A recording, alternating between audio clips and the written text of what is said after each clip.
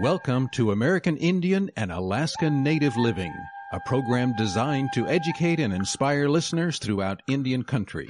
American Indian and Alaska Native Living is hosted by Dr. David DeRose, a board-certified specialist in both internal medicine and preventive medicine. Dr. DeRose has a wide range of experience with Native health issues, and he is here today to help you learn more about your health. Here is Dr. DeRose. Welcome to American Indian and Alaska Native Living. I'm Dr. David DeRose. Today we've got a show lined up for you that's going to push us in a direction of really optimizing health of communities, optimizing health of tribes, optimizing health of families. It's a perspective that I think has been sadly left out of a lot of our dialogues when we look at a comprehensive approach to health. It has to do with really tapping in to resources that are right around us. To aid us in this dialogue is Brandolyn Barnett. Brandolyn, it's great to have you with us. Excited to be here. Looking forward to the conversation. Brandolyn, some folks who are tuning in, no doubt today, recognize your name. You're the author of a book that's been generating a lot of interest, I know, because it came across my desk, got my interest. You're also an angel investor. You're a technologist. You're building products to try to optimize social impact. I mean, just talking about you like that, a lot of people are scratching their heads and they're saying, what does this guy do? Tell us a little bit about yourself, Brandolyn. Yeah, so I do wear a few hats, which, so many of us do today. That's kind of part of navigating the world that we live in. But everything I do is mission-driven and purpose-driven. And at the core of it is a drive to help to build products, processes, whatever I can do to help resources move to people who need them. And I want to do that in a way that engages everyone, not in a way that's exclusive, in a way that is inclusive, so that we can all build a better world together. So yes, I angel invest. I invest in businesses primarily founded by men and women of color on the East Coast that have a social mission at their core. So these are social enterprises. I also help to build technologies, as you mentioned, for social impact, specifically giving, volunteering. I've built platforms for employee well-being or to help people connect to minority-owned small businesses, both in Salesforce and in other contexts. I'm even a local elected official here in DC, and I just try to kind of stay true to my mission. Well, it's exciting. It's great to have you on the show. And, a lot of people think, well, Native Americans in Washington, D.C., a lot of the folks that I rub shoulders with have a connection with the National Congress of American Indians, and they, of course, have offices right there in D.C. So a lot of folks from Indian country coming in and out of issues dealing with legislative issues and other things. So although some of my listeners, when they hear D.C., Native Americans, they don't make an immediate connection, but it is a pretty active place for things happening in Indian country. So we're glad to have somebody with his feet on the ground right in our nation's capital and also trying to help minority-owned businesses, people with a mission really accomplish their goals. Tell us a little bit about how you got on this trajectory, because this does not seem like the typical what I want to be when I'm growing up that I hear from kids who are 8 or 10. Yeah, well, in a lot of ways, it is. I mean, for me, I grew up a giant nerd. So I loved science fiction. I loved Star Trek, Captain Jean-Luc Picard, and the adventures of the folks of the next generation. And I loved Babylon 5. And what really struck me growing up, I grew up in Dallas, Texas with a single mother, not a lot of resources. I would see her crying at times, thinking about how she was going to pay the bills. And that juxtaposition of those worlds that I reveled in for escape, those better worlds that we all love to imagine, and the actual real world that I encountered, which was full of poverty and full of want and full of people completely unable due to a lack of resources to meet and their full potential. And that juxtaposition really drove me, and I wanted to make a change. So from a very early age, as soon as I began to think about what I wanted to do, I knew that making the world that we live in more like the worlds that I admired and aspired to and that inspired me became part of my goal. A lot of my book is about my kind of journey on that, with that goal in mind. A lot of it, I learned a lot of lessons along the way. I'll sort of put it that way. But I was very obsessed specifically with careers in the philanthropic space. and in charity and philanthropy, but those are often not very inclusive spaces. They don't necessarily pay salaries that allow you to take care of your family, to take care of your dreams, even though the work can be so, so fulfilling. But I was obsessed with that work, with that career path. And just over time, I realized after a lot of tragedy, a lot of loss, I lost my mother, I struggled to find job opportunities in that space. I just expanded my definition of what it means to have an impact and what kind of spaces you can have that impact in. And I kind of muscled my way in, and now I get to do that work, but I don't do it in a traditional way. I support business owners because they hire and they help to build and power dreams in our communities. I support platforms that can help people to give and volunteer and make an impact at scale. And so over time, I discovered that path, but in a lot of ways, the roots are that kind of childhood musing of, why don't we have a federation? How can we have a federation of planets when we have people who don't have food to eat, like me and my mom, or who can't have a place to live? There's a disconnect between some of the things we aspire to and how we act in the real world that I want to be part of connecting or correcting, rather. Well, I think it's exciting that you've taken some of the pain of your own life and basically said, I'm going to channel that into not only improving my situation, but helping other people improve theirs. The title of your book, of course, is Dreams Deferred. Tell us about the title and the subtitle and why that's so significant as far as our discussion today. Yeah, so the book is really about my struggles before, during, and just after the '08 recession. With that dream that I just mentioned in mind, I took a job working right out of college with an NGO, an international nonprofit that really believed in me and trusted me enough, even though I was just out of college, to send me all over the world, evaluating and creating programs. Went to Costa Rica, Laos, Thailand, Jamaica, and I was able to interact with some incredible change makers in each of those places who inspired me. But the truth is, I made a pittance, and I struggled just to pay my student loans, while also helping my mother with her rent and her bills and growing expenses as she dealt with health issues. But I was persistent, and I wanted to do work that mattered and was meaningful to communities, that helped others like I've been helped. So instead of switching careers, I just doubled down on that dream. And that's what the book is about.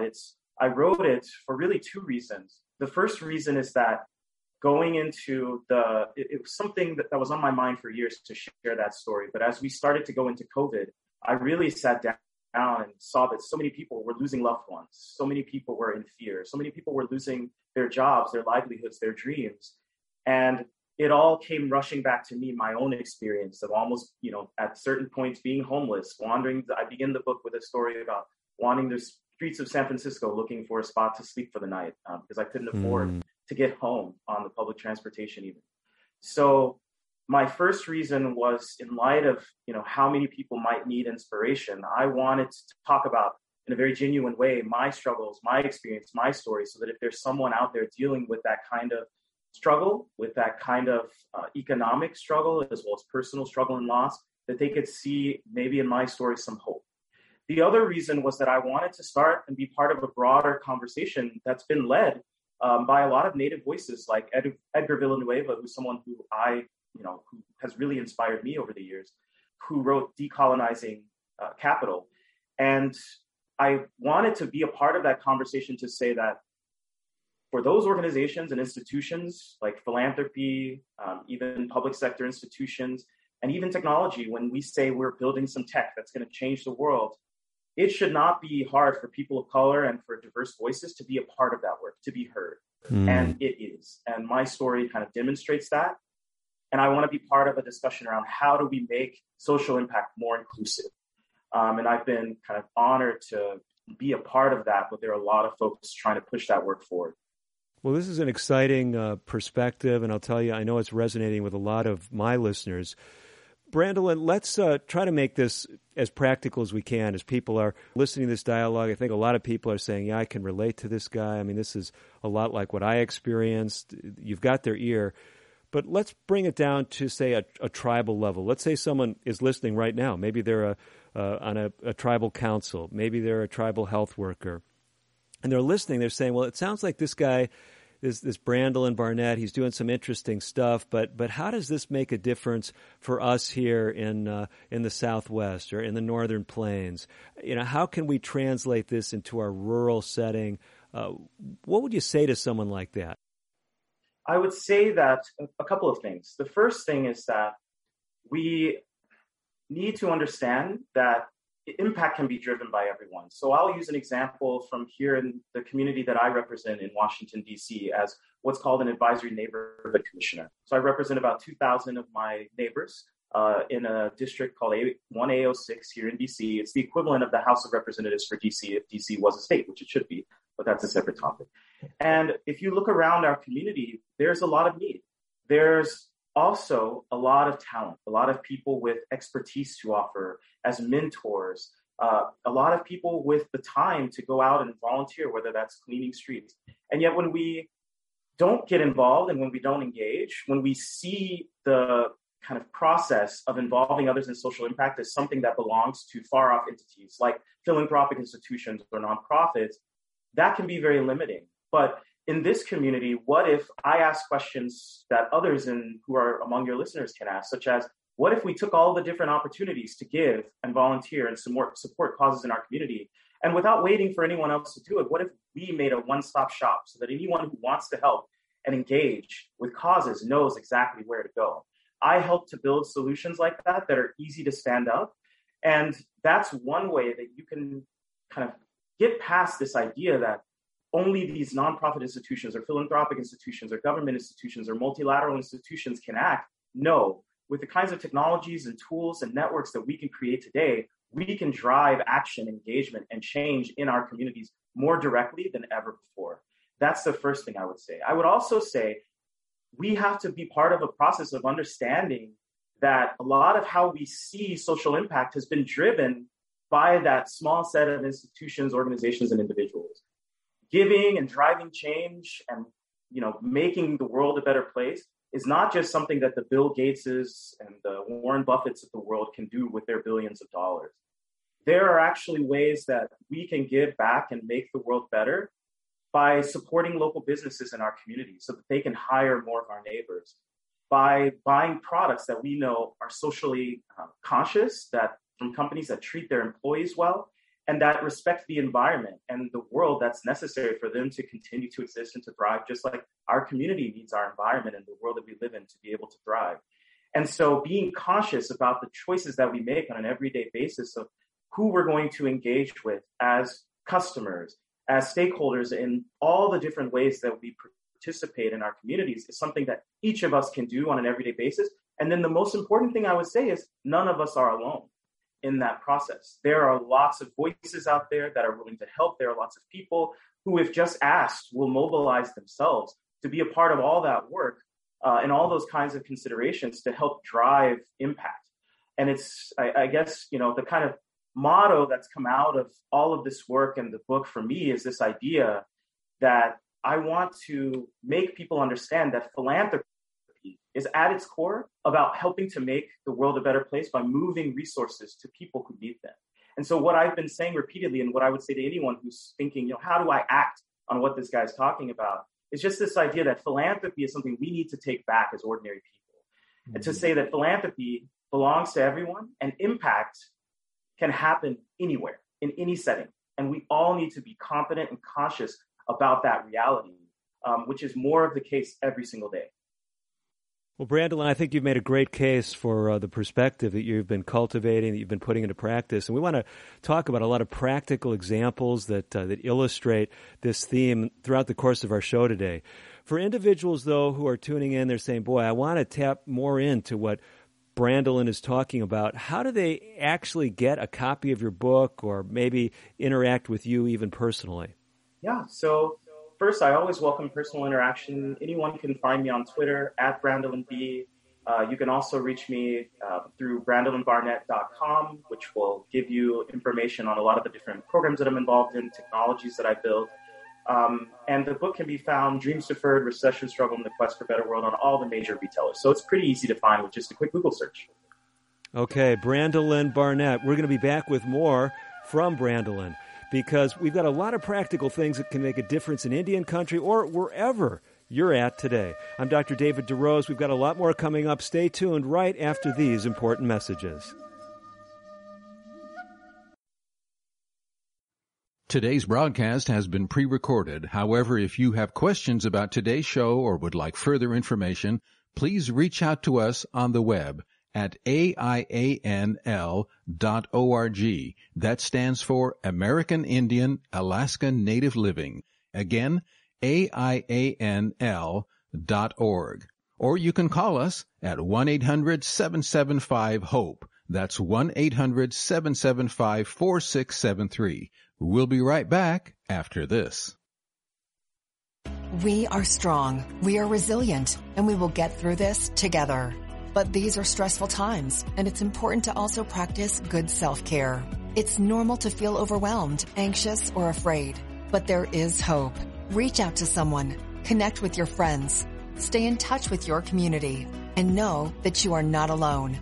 Learn more at wearebroadcasters.com/hope.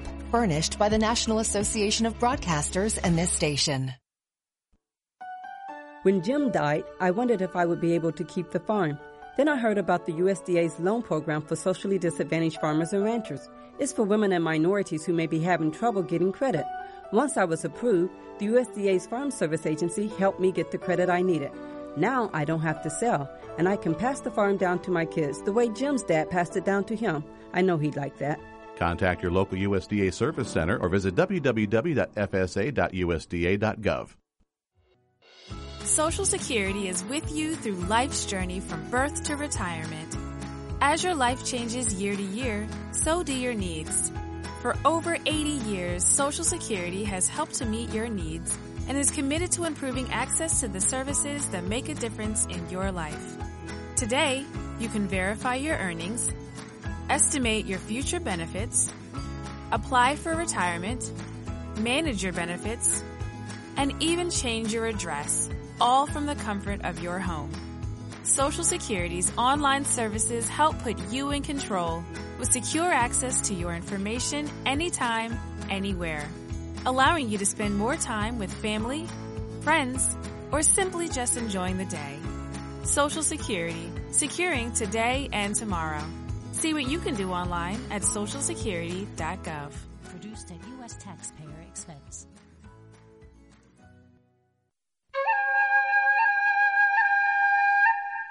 You're listening to Dr. David DeRose on American Indian and Alaska Native Living. Your comments and questions are welcome. Call now at 1-800-775-HOPE. That's 1-800-775-4673. Here again is Dr. DeRose. Welcome back to American Indian and Alaska Native Living. I'm Dr. David DeRose. Brandolin Barnett is my guest. He's a popular author, philanthropist, angel investor. I mean, the list goes on and on. He, as you heard in our previous segment, if you've been with us, also is in a legislative role, if you will, if I'm not being too liberal with my adjectives. Brandolin, there in the D.C. area, thank you so much for carving time out of your busy schedule to join us. Thank you, David. So let's talk about some real-life stories, people you've worked with, or things from your own experience that help us to make, I think, these very important, these powerful philosophical concepts real for us. Yeah. So one of the first things I'd highlight, because we have spoken to the concept of how philanthropy doesn't just belong to the wealthy and can instead be a tool for all of us, I helped to build a platform called Grow Fund several years ago, working with a nonprofit called Global Impact, based here in the Washington, D.C. area in Alexandria.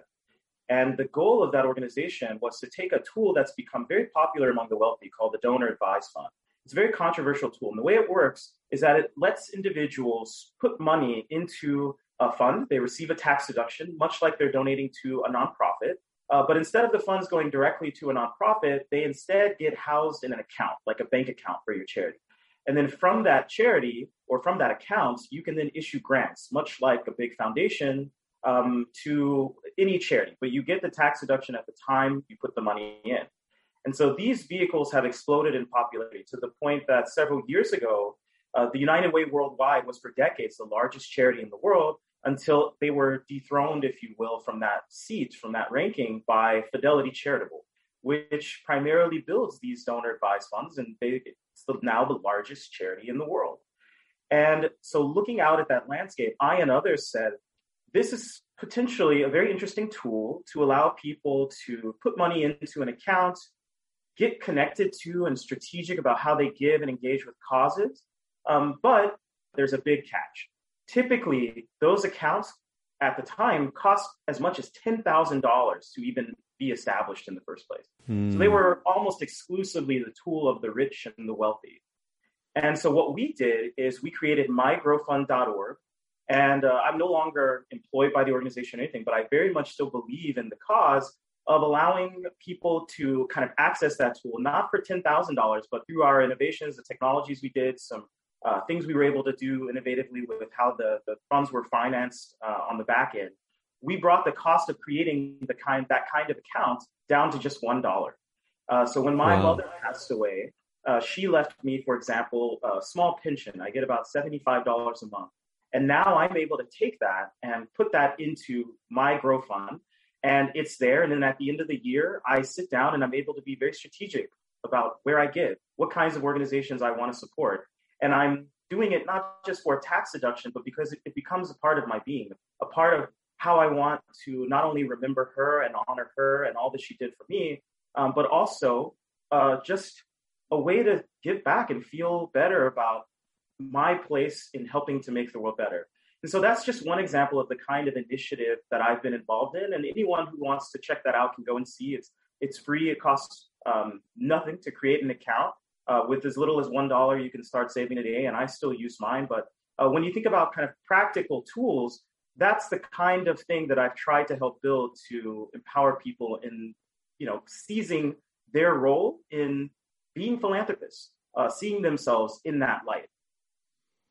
So let me see if I've got the website. Is it simply mygrowfund.org? That's right.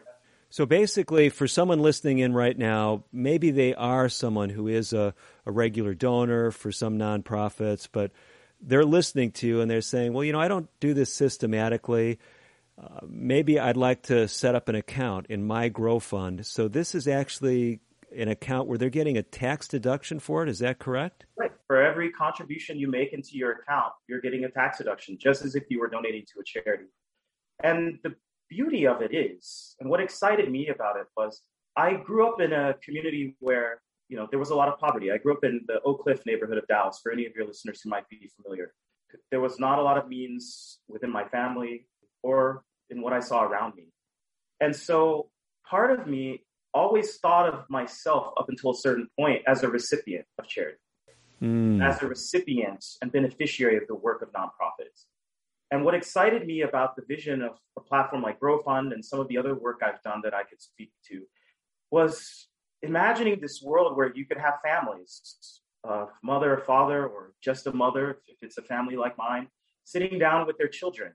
And the kids could take a piece of their allowance and put just a few dollars a month into one of these donor advised funds. They understand then how charity and nonprofits work in our world, how they can play a part in their growth as people, as individuals. And they can begin to think as families about where they give and how they give back and who they give to, what organizations and why.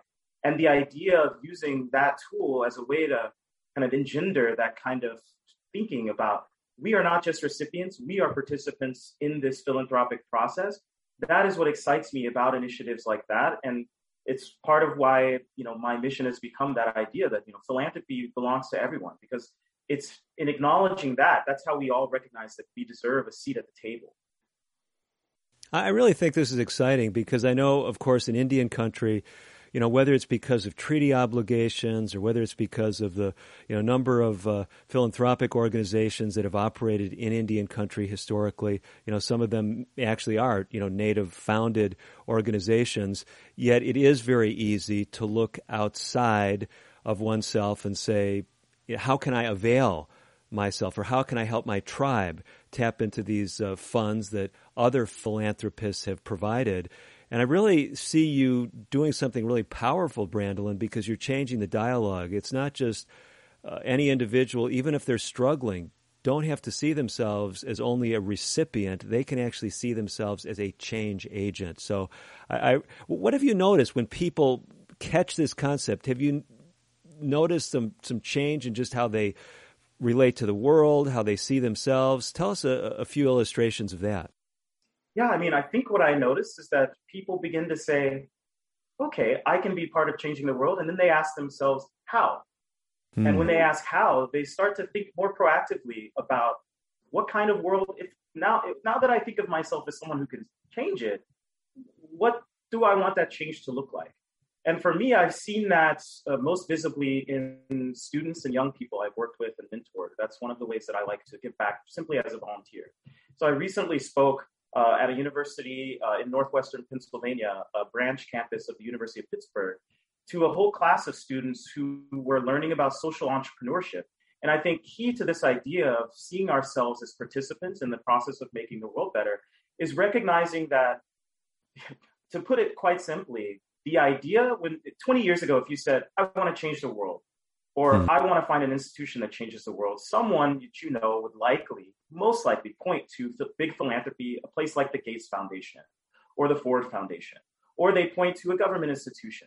All of that has changed. And now we are really realizing that change is a choice, that we can all make.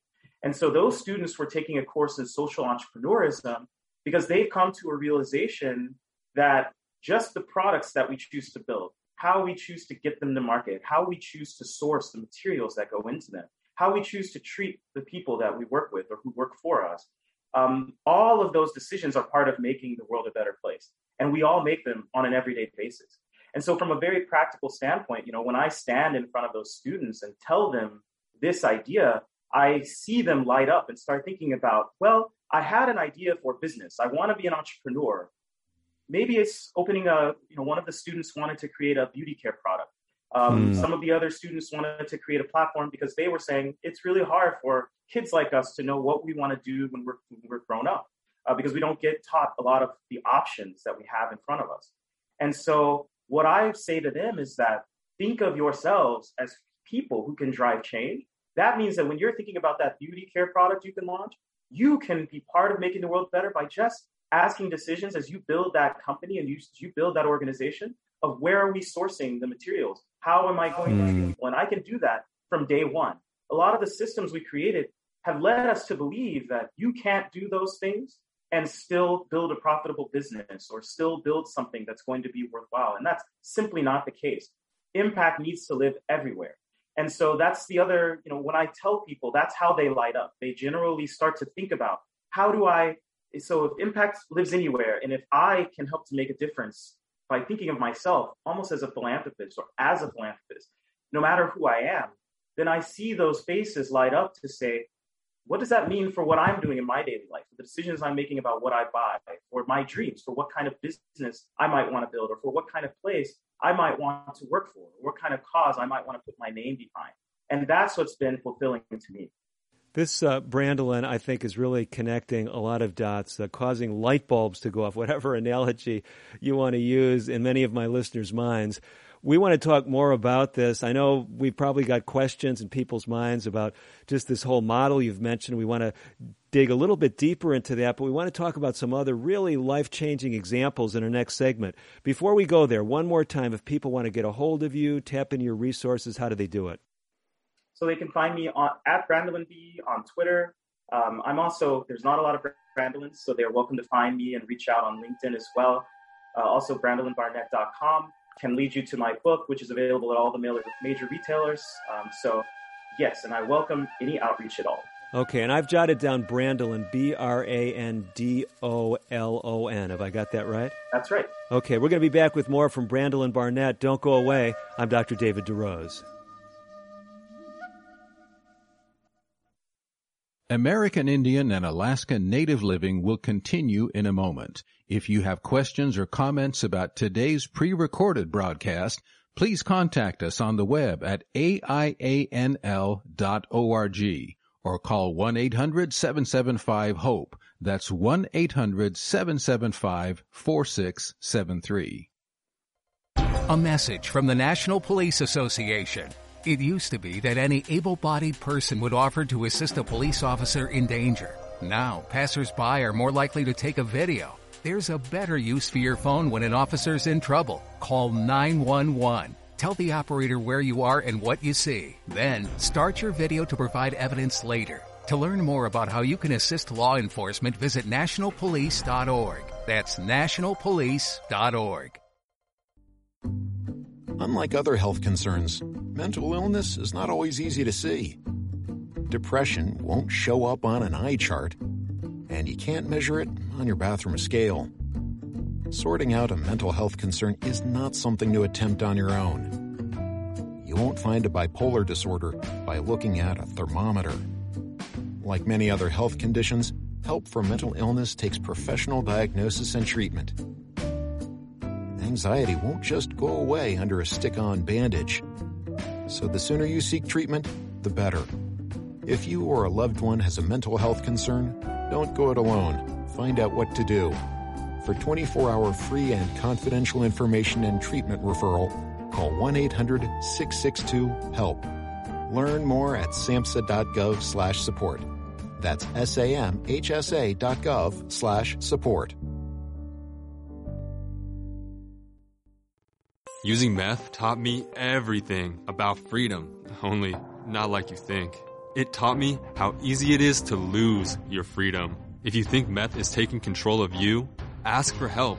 You have the power to be truly free. I know. I'm Jan, and I'm free from meth. If you or someone you know is struggling with meth, call 1-800-662-HELP for 24-hour free and confidential treatment referral. Learn more at samhsa.gov/meth. You're listening to Dr. David DeRose on American Indian and Alaska Native Living. Your comments and questions are welcome. Call now at 1-800-775-HOPE. That's 1-800-775-4673. Here again is Dr. DeRose. Welcome back to the second half of today's edition of the broadcast. I'm Dr. David DeRose with Brandolyn Barnett. We're speaking about some things that can really transform our perspective when it comes to philanthropy. It's not just something that someone can do for you, do for your tribe, do for your community. It's what you can actually do right in your own community and beyond. Brandolyn, we've been speaking about some really innovative things, and I'll be honest with you, I had never heard of mygrowfund.org until you mentioned it on today's show. So I'm just thinking some of the questions that folks might be asking. They might be saying, well, hey, I want to start putting, even if it's only $5 a month, into this account. I'm going to go on to mygrowfund.org. I'm going to start putting $5 in there, and then I'm going to be looking around my community. When I see someone who needs some money, I'm going to direct it to them. I'm guessing it might not be that simple. It probably has to go through a nonprofit or something. Is that right? That's right. For a tool like a donor advised fund, which GrowFund or mygrowfund.org is, you have to disperse those funds as a grant to a registered charity. So typically that's going to be a U.S. 501c3. There are also, once you're in the platform and you've started to engage, you can do a quick search for organizations in your community. But there have been a lot of innovations that have excited me that have helped people to be able to give to individuals in a more direct way. And what's really interesting to think about there is how the idea of, again, I kind of mentioned this in passing before, but for so long, the idea of what is philanthropy was driven by those same individuals, by wealthy individuals, wealthy institutions. But when you look at how people have given resources to those who need them, which is how I define philanthropy in especially communities of color, it often has been philanthropic activity that's directed at others in your family. It's helping your nephew to study for an upcoming exam. It's things like community organizations where people will give to help kids get access to lunch when they're in school, who are in their neighborhood. And a lot of that does not go through the traditional structure of the 501c3 registered charity.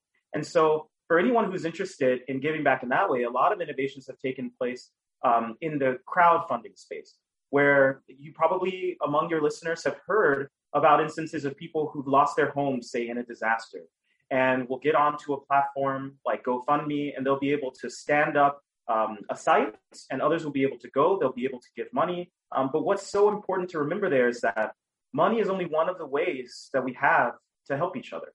We also have expertise. We have empathy. We have a lot of different things that we can give no matter our means. And so when we talk about how you can give back, that's something I try to help everyone to remember. It's not just about giving money. So GrowFund is a tool for that, but I've also built other platforms like employee engagement platforms. Some of the leading ones are Salesforce Philanthropy Cloud, as well as platforms like joindeed.com or Deed. which help people to go in, usually connected to their employer, but also there are other ways to engage, where you can, give, you can volunteer, you can just give back by learning about what's happening in your community. So it's important for everyone to remember that it's not just money. There's lots of different needs in our communities and lots of different ways that we can give back today. But that point you mentioned that I like to drive home is that anyone can do that and they can do it today. I really appreciate how you keep expanding the dialogue and expanding our perspectives on this topic. So if we come back to the funding situation, we've got several different options, and I think a lot of folks are very familiar with things like GoFundMe. Typically, though, am I understanding correctly, those are not, for someone who's looking at a tax deduction, those are often not tax deductible. Is that correct? That's correct.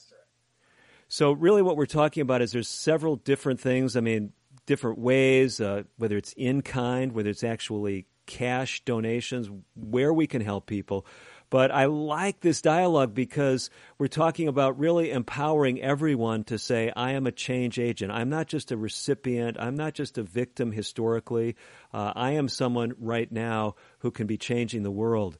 With that all in mind, I know you've done a lot with cultivating vision. And to me, that seems to be kind of one of the driving things behind your book, this whole finding meaning, finding purpose. Help us to understand a little bit more of that. And if you would, Brandolin, think in terms of maybe a young Native listener who might be tuning in right now. Maybe they've really never gotten very far away from the reservation or from their kind of family structure. They're thinking about further education. They're wondering how they can give back to their tribe and their community. What kind of things would you say to a young person like that as far as finding meaning and purpose and being able to really focus their energies as far as giving back? Yeah. The first thing I would say is don't do what I did. When I was younger and I had a lot of those same thoughts, I became almost, borderline obsessed with a very specific set of careers and job titles. I wanted to work for a nonprofit. I wanted to do specifically international NGO work and go abroad and help to build programs, build wells, all of the kind of typical things we think of as being associated with USAID or other kinds of government support for development in nations around the world. I was obsessed. And a lot of my book recounts that, but to the point that I didn't see this broader tapestry that was being woven all around me. These broader opportunities to give back in different ways, in ways that worked better for me, that I've now settled into. So the first thing I would say is think about the core of the change you want to see. Now that you know that you are someone that can drive change, what kind of change do you want to see? And then what I would say is make a map, a literal map of the organizations, the people, the institutions, the thinkers who are making change in that way. And just start by drawing yourself closer to the points on that map that you create. Reach out to people to just say, hey, I'd like to learn about how you've built this social enterprise that's, getting these sustainable products into the hands of people, or helping people to cut back on waste and be more sustainable. It may be finding out about institutions that you never thought of as driving impact, like a technology company. But you now see that, wow, by being a company that is putting people first and thinking about the benefits that we offer, the way that we support community, the way that we help people to continue their education, being a part of that in some way helps to drive positive change.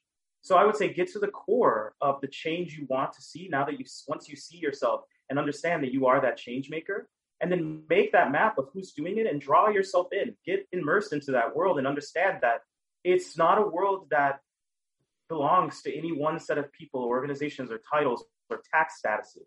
It's something that can happen anywhere and needs to, because a lot of the unfortunate truth is that when we look around the nonprofit sector, for example, 80% of nonprofits are white-led, and there is nothing, wrong with any organization being led by any person of any kind. But there is a systemic kind of historic issue of a lot of those organizations not being necessarily diverse in terms of how they represent the communities they seek to serve. And that's true not only if you look at racial diversity, but think about yourself if you're in a rural community and an organization, a big philanthropy or institution comes in and says, we're going to make your community better. Well, then you look at the board of that institution, you look at the staff, you look at all of the people who are stakeholders there, the funders, and none of them are from the community that they're trying to change. How can you make something better when you don't truly understand it at the deepest level? There's always going to be a challenge there. And so understanding that there's been that barrier within the traditional spaces of charity and philanthropy, that's why this message is all the more important for everyone to be able to see that they have a seat at the table of making their communities better, and that can happen anywhere. But it does take some strategy. So, Brandolin, I'm putting myself in the position of maybe a tribal council person, someone else that has a tribal leadership position. They've been tuning into this show, and they're hearing you, and they're saying, I really like what Brandolin's doing, what he's talking about. How would it help someone like that to touch base with you, your organization? Is there something that strategically you could help, say, a given tribe, say, we can cultivate this vision among your tribal members? Tell us a little bit about how you might see that happening. I think the truth of the world we live in, and this is why I've become really passionate about the technology space, because technology is leading to a lot of ill-thought, bad things in the world. Not to name drop Facebook, just as an example, where a lot of the consequences of what's been built have not been fully thought through. But what I would say to any of those leaders in communities is that technology can be a great ally for you in the battle to make things better. And being very specific, I would say that it can be a place to engage in good. We have a lot of platforms that let people engage in misinformation, that let people engage in bad, that let people engage in toxic. There are platforms. One of them that recently has really caught my eye is Deed, joindeed.com. But there are others that let you have a one-stop shop for everyone in your community to be able to go to say when they see themselves as change makers, when they want to give back, when they know that they have the power to make a difference, where do they go to engage? That's really your question as a leader. Mm-hmm. And so I would say one of the first and most important things you can do is don't just send out volunteer opportunities or stories or ideas in an ad hoc way. Someone gets an email here or hears about something at a meeting. Instead, create a one-stop shop using technology for good so that anyone who says, well, this could be better.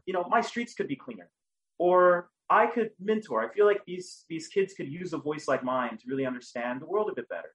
Stand up a one-stop shop using technology like a Deed or a Salesforce Philanthropy Cloud to be able to, and there are many others as well. Unfortunately, I can't name all of them, but if you do a quick search for these engagement platforms, anyone can stand them up depending on the solution that you're looking at. And I would be happy to provide advice on some specifics that might work for given situations. But that means that anyone who asks that question, they have somewhere to go that is very clear to them to know where can I find an opportunity to volunteer, to mentor, to connect to a local school, to learn about a cause. Make it as easy as possible for them to find all of that in one place. And in that way, we begin to use technology for good, the same technologies that have led to a lot of bad things that we're trying to grapple with as a society. But we can begin to kind of shift that narrative. And I'm happy to be a resource. And there are others out there as well that I could point to for anyone trying to tackle that challenge. And I'm doing it myself as an elected official here in D.C. Tremendous, Brandolin. So let's make sure that we give out some of these key places, key contacts. You mentioned one of these platforms, an engagement platform by name. What was the one you had mentioned? Make sure we get that for everyone. Well, I mentioned Deed. Joindeed.com is a platform that was originally created as a place for folks in New York City to be able to answer that question for themselves. I want to give back. Where do I go to volunteer? There are other platforms like volunteermatch.com, which a lot of your listeners might be familiar with. So there are quite a few out there. Those are a couple that have stood out to me over the years. But there's a lot of folks doing incredible work. And if you are a leader, just like I would say the same thing to a leader as I would to those students, make a map of this space and of these tools and of these resources and make yourself closer to them as you try to learn how you can act on some of these broader principles that we're speaking to. Great. Brandolin, as we're winding down in this segment, how's the best way for someone to directly interact with you? The best ways to interact with me are probably through Twitter and LinkedIn. So on Twitter, you can find me at Brandolin B. On LinkedIn, you can find me through my name, Brandolin Barnett. And for all of that, you can go to brandolinbarnett.com. That'll take you to allow you to go to my book, to learn about my angel investing through a vehicle I call Democratized Ventures, as well as all the work I do. And you'll be able to reach out to me directly. And I try always to be responsive. Tremendous. So I've got Brandolyn Barnett. That's Brandolon, Barnett, Barnett. That's right. So if I can remember BrandolynBarnett.com, go to LinkedIn, I can find you. That's right. There's not a lot of Brandolyns out there. Very good. We're going to step away just briefly. We're going to come back with our final segment. You don't want to miss it. More from Brandolyn Barnett right after this. Today's broadcast has been pre-recorded. However, if you have questions about today's show or would like further information, please call 1-800-775-HOPE. That's 1-800-775-4673. We'll be right back after this. If a natural disaster comes knocking, how prepared is your family? You can't just close the door on earthquakes, floods, or hurricanes and hope they go away. That's why it's important to make a plan now. Ready.gov/plan has the tools and tips you need to prepare your family for an emergency. So if disaster shows up at your doorstep, you'll be ready. Visit ready.gov/plan and make a plan today. Brought to you by FEMA and the Ad Council. I'm just texting him back. I'm just posting a story. I'm just changing the song. No. When it comes to distracted driving, just don't. Sending a text takes your eyes off the road for just 5 seconds, but in that time, your car can travel the length of an entire football field. Any distracted driving just isn't worth it. Visit StopTextsStopWrecks.org. A message brought to you by the National Highway Traffic Safety Administration, Project Yellow Light, and the Ad Council. What is a number story? My number story started with fear and a lack of support, and it has led me to be there for others. A number story begins in our childhood with ACEs, adverse childhood experiences. My number story begins with the separation from my father and the emotional abandonment from my mother, and leads to me being a role model to not only myself, but those around me by becoming the person that wasn't there for me. ACEs are so common, 2/3 of us have one. My number story begins with drug abuse and homelessness, and leads to realizing that I can live life by my own standards. A study found the more ACEs, the more likely we may experience a host of serious health effects, physical and mental, but that doesn't need to be the case. Your ACE number is simply an entry point to your own story. Where it leads is up to you. My number story begins with years of emotional abuse and leads to peace, clarity, and security in my self-worth. Take control of where your number story leads at numberstory.org. You're listening to Dr. David DeRose on American Indian and Alaska Native Living. Your comments and questions are welcome. Call now at 1-800-775-HOPE. That's 1-800-775-4673.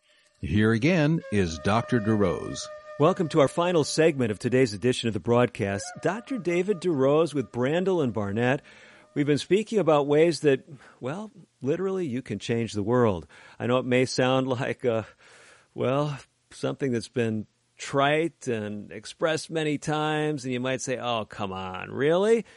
But if you've been with us from the top of the hour, I don't think you're probably saying that anymore. Brandolyn is basically helping each one of us see that we can be change agents. Brandolyn, I know that was one of the purposes that you wrote your book, and it's a book that we've mentioned already on the show. I've got it here in front of me, Dreams Deferred, Recession, Struggle, and the Quest for a Better World. Folks can get that book by connecting with you at BrandolynBarnett.com. But you told us earlier in the show that there was another reason you wrote that book. You want to give people hope. You've been through a lot in your life, and you want to really lift people up who might be going through some similar things. So tell us a little bit more about that, because I know there's a lot of people struggling who are just looking for some hope today. Yeah. So I wrote my book really thinking about a specific time in my life when I was fortunate to be able to go to college, something I never really thought that I'd be able to do. Only one person in my family had done it to that point, which was my mother. But yet I went off, and like many people, I was full of dreams and hope. And I graduated into the 2008 recession, and I could not find a job that paid me more than $10 an hour. I struggled to pay my student loans. My mother always struggled as a single mom to pay bills, to take care of me, despite all the hard work that she put in. And so, one of the first things I remember in terms of understanding the concept of economics was just hearing her cry about bills and realizing that, money is really important and it's scarce. And so graduating into that environment, there were many times where I almost lost hope. I recount moments in the book where I almost ended my own life, just thinking that there was no hope for me to ever escape poverty. And so at one point, my mother became ill. I was completely powerless to save her. She passed away about 10 years ago today, in the midst of all these struggles. And I felt like a loser. And at that time, social media was growing. So I looked around at folks I had graduated with, and everyone always looks like they're having the best life when you look at their social media. And so I felt I had nothing. And yet I continued to strive because I felt deep down that if I just continued to persevere, I could find a way to live my dreams and to be part of work that made the world better, those things that had inspired me. But my mom passed. I sent off at one point hundreds of job applications, and I felt like no one wanted me. But I like to remind folks now through my own story that you can make it through. And I know a lot of folks have been through similar experiences during COVID-19. Unfortunately, there was both an economic cost as well as a cost in lives that we all paid, leaving aside a lot of the bad decision making and all of that. The truth is that that's the world that we live in, and those are the consequences that we all had to face. And so when people are going through that, I hope that my story, among many others, can be one way that they can understand that there's hope, that through struggle, all it takes is one job offer, one opportunity, one vision, one person to believe in you, and you are not alone, and that there is hope for something better for yourself. But also that as you do that, you don't have to step on others to get to the next place where you want to travel in your life and in your journey and your story. You can do that by seeing yourself as that change maker and by being a part of a process that is actually going to be the great project, I think, of our time, which is how do we reorient our social structures so that doing good isn't something that, the wealthy do to get a tax break once a year. Instead, it's infused into every single part of how we make decisions about what we buy, where we go, what we do in our daily lives, so that's giving or volunteering or just learning and other behaviors. You can get to a better place and bring others along. And I want to be part of the proof of that. There's so much proof of it. So I want to highlight others and also be part of it myself. What I love about your story, Brandolin, is you were there. You were at, some people would say rock bottom. I mean, a lot of people would say, if you had taken your own life, a lot of people could say, look at what all he was dealing with. But you had the presence of mind to realize that just because things didn't look all that bright at the time, that wasn't a reason to throw in the towel, because you just kept pressing. And I hear you saying, never give up. Don't give up, because there are opportunities waiting for you. People need you to make a difference. And what's exciting about your story is, a lot of people could have said, well, you were a victim of your circumstances, but you didn't let that define you. If you let it define you, you'd say, well, just give up. You kept cultivating that vision of doing something to make a difference. And now, here you're speaking just on our show alone to thousands of people across the country and beyond about your story. You're encouraging people. You're pointing them in the right direction. Now, I want to take this just a little bit further, because you alluded to something in the program earlier, and it sounded like you had some real housing insecurity at one point, too. I know that comes close to home to many people today. Talk to us about that. So I've experienced housing insecurity at a few different points in my life. The first time was actually my sophomore year of high school. My mother had been laid off, and for some time she used all that was left of her retirement savings to kind of maintain our lifestyle. But at a certain point, she couldn't find a job, I think due something I understand better now than I did as a teenager, to age discrimination, I think in a lot of ways. She was too old to get hired at roles similar to what she had held before. So she ended up working in retail, but it didn't pay enough, and we eventually lost our home, and we stayed with different relatives throughout the rest of my time in high school. And when I was in college, my mom continued to live that way while I was able to stay in dorms due to help from scholarships. And then the other experience I recount directly in the book was at my time in San Francisco. Of course, I got an unpaid internship in one of the most expensive cities in the world, again, trying to pursue my dream of being part of this social impact work.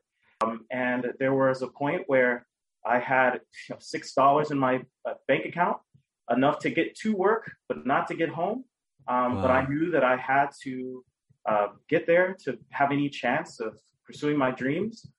So I took a bet. I went into the city knowing I couldn't necessarily get back, spent the day trying to work, alternatively hopping on phone calls, hustling with the bank to try to get the money that I'd need to return home where I was sleeping on a friend's couch. Those kinds of experiences made me very aware of two things. One, that one of the best ways we can help people is by providing them with opportunities. And that's one of the reasons I believe in angel investing. And I believe in helping people to build businesses and build wealth that can employ others and help them if they treat those people the right way, especially. But I also began to understand just how much that can impede your ability to see yourself in the right light, your ability to think, your ability to be strategic. I subsisted on bean and cheese burritos and the occasional Totino's pizza. That's all I could afford. And so those kinds of experience really, really shaped me. But one of the things that, when I tell this story and what I want to drive home is that I didn't do it alone. I really don't want to be part of the whole idea of pulling myself up by my bootstraps or any of that, because so many people and organizations and institutions, through a lot of different ways, sometimes just believing in me and telling me that I should keep going on, that I had some potential, sometimes giving me money to buy a meal. So many people helped me to get where I am. And I think that's what we need to focus on. How can we create better systems so that those circumstances, that my story is more rare, and stories like mine and many of your listeners, that's really the end goal for me. I love this picture of really seeing yourself in community. And I know this really connects with Native values. It's kind of really a social responsibility, a collective responsibility. And it's not just something I got to do on my own, but you're exactly right. As you alluded to earlier, you have to make the decision that you're going to keep putting that one foot in front of the other. You're going to spend those last $6 and get into that place that seems to be offering some opportunity, even though you don't know where it's going to lead. Brandolyn, you've really been an inspiration. You're doing some great work. You've encouraged me. You've encouraged my listeners. I know that there's a lot of folks who want to connect with you. They want to pick up your book. They want to learn from things that you have on your website. Tell us a little bit more about what your website is, how they get there, and what they can find. Yes, you can find me at brandolynbarnett.com. That'll lead you to all the different hats that I wear. You can learn about my angel investing as well as my public speaking, and a lot of the work that I'm doing in the technology space to make giving, volunteering, that sort of thing more simple. You can also reach out to me directly on Twitter at BrandolynB, or find me on LinkedIn. And then, finally, you can find Dreams Deferred, Recession, Struggle, and the Quest for a Better World at any major retailer with just a quick Google search. Wonderful. Brandolyn, thank you so much. Again, the spelling of Brandolyn's name, Brandolon. Last name is Barnett, Barnett. Brandolyn, thanks again. Thank you. It's been a pleasure. We do have to run, but hopefully today's show has encouraged you. It's given you some vision for where you can go from here. As always, I'm Dr. David DeRose, wishing you the very best of health. Native Voice One, the Native American Radio Network.